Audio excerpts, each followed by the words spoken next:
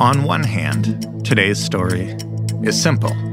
It's an alleged Ponzi scheme that was foiled after it took in millions from investors. But it's a lot more complicated than that. And that's what happens when the alleged criminal and most of the victims and the people investigating all of them are all police officers. See, this is a story about a mythical computer investment program, a story about sweet-talking people out of their money, and about how it all came crashing down. It is also, though, a story that offers us a look inside a secretive profession, at least when it comes to investigating their own. And it could even help set a precedent for how quickly police information from investigations is revealed, first to journalists and then to the public. This is the story of the Miami Group.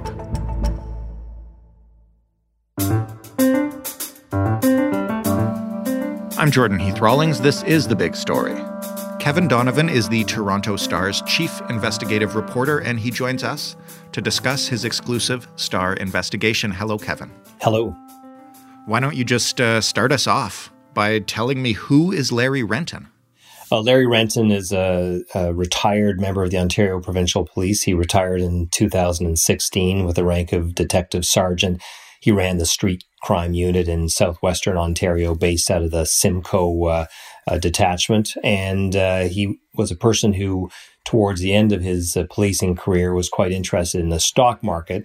And he started doing trades. And then he came up with a scheme that he styled as the Miami Group. And that's what's gotten him into hot water and some investors into an equal amount of hot water. We're going to get all the way into that in just a second, but how did you manage to find this story to start with? It came to me from a source, somebody that I know from another story that I've been working on for a number of years. And that source said, you might want to look into allegations involving a former detective of the OPP. I didn't have much more to go on than that. I knew it was an investment scheme, and I didn't even have Larry Renton's name. But I just did a lot of cold calling, as we often do in the media, in the area where Larry Renton lived and worked. And eventually I got somebody, this would be, I guess, May of last year, May of 2020, got somebody who was able to provide me the first few details, and then it was a bit of an avalanche of information once I uncorked that bottle, as it were. You do a lot of investigations. What's different about this one, where everyone involved, from the alleged mastermind to the victims to the people investigating, are all police officers? Well, police officers are sworn to uphold the law. We expect them to be astute enough to not be invited into a scheme that could be an illegal scheme. Of course, nothing's proven in court yet, but that's what the police are investigating now. And so the police officers that I was reaching out to that were involved were, by and large, very nervous that they didn't want to get in trouble with their superiors, and they're more wary of the media. But at the end of the day, I certainly got some people to speak on the record and on background. Maybe it's best if we just kind of start with you describing what the Miami Group is and how this alleged scheme works. Yeah, and it's interesting because the word Ponzi scheme was used when I first started looking into it, and Carlo Ponzi, as a bit of background, 100 years ago in 1920 in Boston, was a business person who was the first Ponzi scheme. It was named after him, and a Ponzi scheme is simply where you have a situation where it's not an actual investment. So you're not investing in markets. You're telling people you're investing in markets. What's really happening is person A, B, and C contribute a certain amount of money, and then they are encouraged to bring in new people, and the new investors come in, and it's the new people who are, with their investments, actually being used to pay a monthly payment to the first investors, in my example, A, B, and C. And the scheme works very well until you run out of new investors. And so what the Miami group was telling all these investors, and I've got all sorts of email and now search warrant documents, emails from Larry Renton and search warrant documents from the police investigators that confirm all this. What Larry Renton was saying was that he was trading. He was had figured out a way through an algorithm and something he called a robot trader that he had built. And this is a person who has no investment experience, by the way, but he was telling people that he had built this robot trader that had figured out that at a 15-minute cycle in the markets, you could make a profit. And we don't need to go too far down that road to understand that that is something that is completely ridiculous. However, the people he was telling this about believed him. And one of the reasons they believed him is because he was a former police officer, very well respected. His family, he has two brothers who were senior OPP officers. He has a son who's a cop. And so people trusted him. And the people that came in the early part of the investment were getting their promised payments of 25% a month of their investment. And so it spread a bit like wildfire, where people were saying, yeah, this worked really well for me. Why don't you invest? Now, the carrot for the existing investors was that if they could bring somebody else in, they would get a finder's fee of, let's say, 5%. And it just kept going and going until the pandemic and people's natural concern about investing any money starting last March of 2020, interceded. And that's when the whole scheme unraveled. Do we know how big it got? How many alleged victims? How much money we're talking about in total? When I first started looking into this, what I was hearing from sources that it was upwards of $50 million. I don't think it was that large. I do know that in the police documents that I've obtained, they so far have knowledge of about $5 million that was invested in. Is most of it, I think, probably missing. I think it's more than that. What the police have said in these documents that I've obtained, the STARS obtained through our court challenge, is that there's a lot of investors out there that have not come forward. Just to give a sense of the size of the investments, and these are all police officers and some civilians. The biggest one that I have seen was $1 million that was given to Larry Renton to manage, and the rest of them are in the area of $300,000, $100,000. So quite a bit of money. And the difficult part for the people that did invest, often probably not without telling their spouse, is that they would have mortgaged houses dipped into life savings. And so, and they're likely not to get that money back. Do we know what Renton was doing with the money? Was he actually investing it? Was he just stockpiling it? Like, what do we know? What I believe from my investigation is that, he was using some of the money allegedly for his own purposes. He has 4 boats. One of them is a 40-foot yacht. I don't think any of his holdings are at the top end. He'd like to go with his wife on cruises and like to treat his family members to cruises, things like that. But his house, according to the people who have been there, modest house in Simcoe. It's not ostentatious. He's got a couple of cars, but they're not brand new cars. And what I think he was doing was not so much stockpiling the money, but when he would bring in money from the new investors, he would take part of that and pay off his existing investors. I think he did plan when he got into it to try and do some trading. He's not a licensed trader, so legally he can't trade. And what he always told people, and this is in his emails to all his investors, he said to them, I'm not allowed to trade for you, so we're going to call this a loan. You are loaning me money, and I will be giving you money back every month, but I'm not trading for you. Now, in his house, he had this what he called his robo trading room, and there's a picture of it you can see at the star.com website.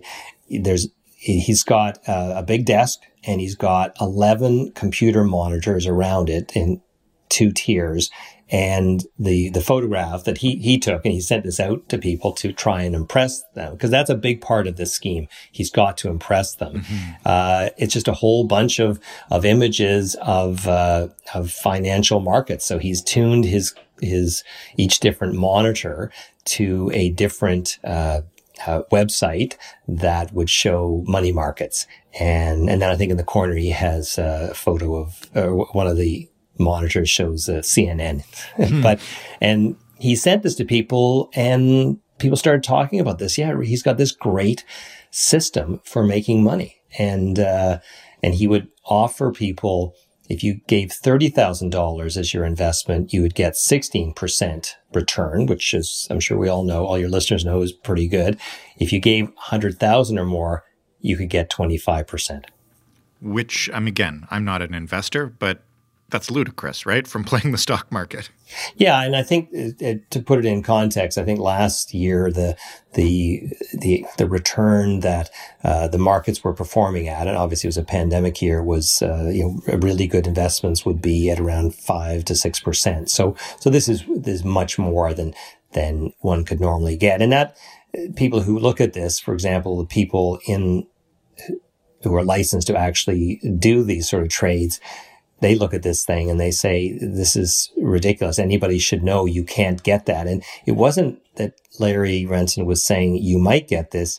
He was guaranteeing that to people.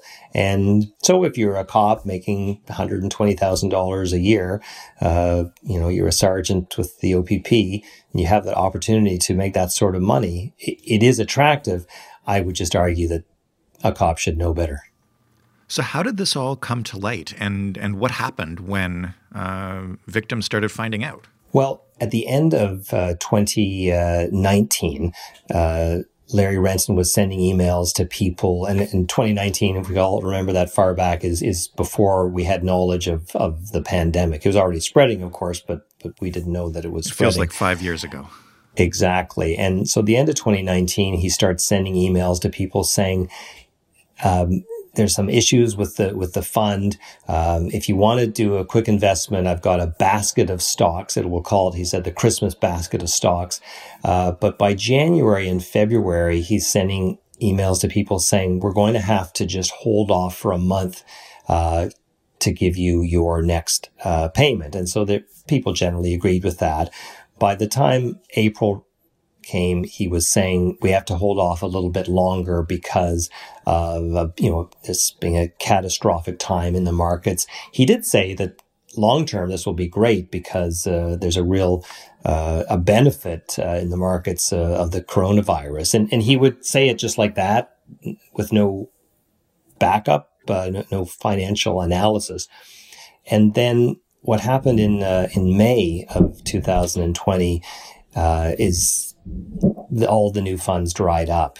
And so people then started asking questions. It's been 2 or 3 months, Larry, where's our money? And then he, on a Friday evening, just disappears. And he goes to Brantford. Simcoe, by the way, this is Simcoe that is basically halfway in between Toronto and London, Ontario, but just a little bit south and closer down to Lake Erie. And he goes to Brantford and he goes to a hotel. He leaves his phone on and he sends out a video, which I've not seen, but I understand he says that he's going to take his own life. And his quote is, "I'm financially ruined." He leaves his phone on, and by this time, his wife's getting nervous.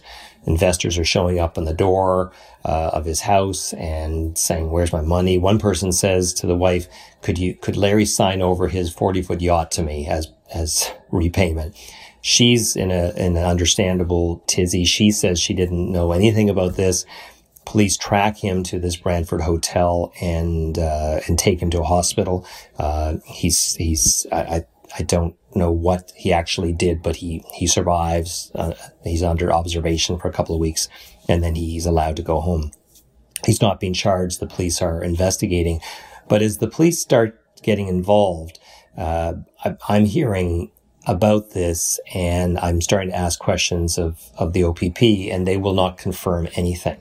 And I actually had to go, I wrote a letter to the commissioner of the OPP and said, I'm going to do a story on this. Your force is going to look like it's covering it up. And then within a couple of weeks of this incident where he goes to the hotel room in Brantford, I get some information back from the OPP where they confirm it. They won't give me his name. I already know his name. And that's when I did the first story. So how did it spiral from there? And what's the investigation on the police side been like? I mean, I know we've had a lot of conversations on this podcast and elsewhere about the struggles that happen when police investigate their own. Yeah, that's my concern in this case, is that the police will say that they're looking into it and nothing will ever happen. And so what I did on behalf of the Star, very similar to what I've done in the Sherman murder investigation, is I went to court, and I knew that there would be search warrants, and I knew that search warrants would detail what, if anything, the police were doing. And I'll fast forward quite a few months to a hearing that I had in front of a London judge in December of 2020, where after making arguments on behalf of the Toronto Star, she agreed, and it's very a precedent setting that she did this. It's not very usual for judges to so quickly open up search warrants to the public, but she did, and so that's where my most recent story came from. That the thing that I learned from that is that yes, the police are investigating, but they're still insisting on sheltering from the public exactly which police officers invested. And what I've heard is that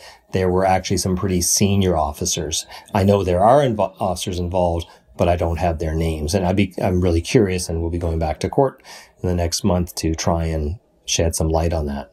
When you say that decision is precedent setting, can you give me an example of where else it could be used and how this might help all investigative reporters in the future?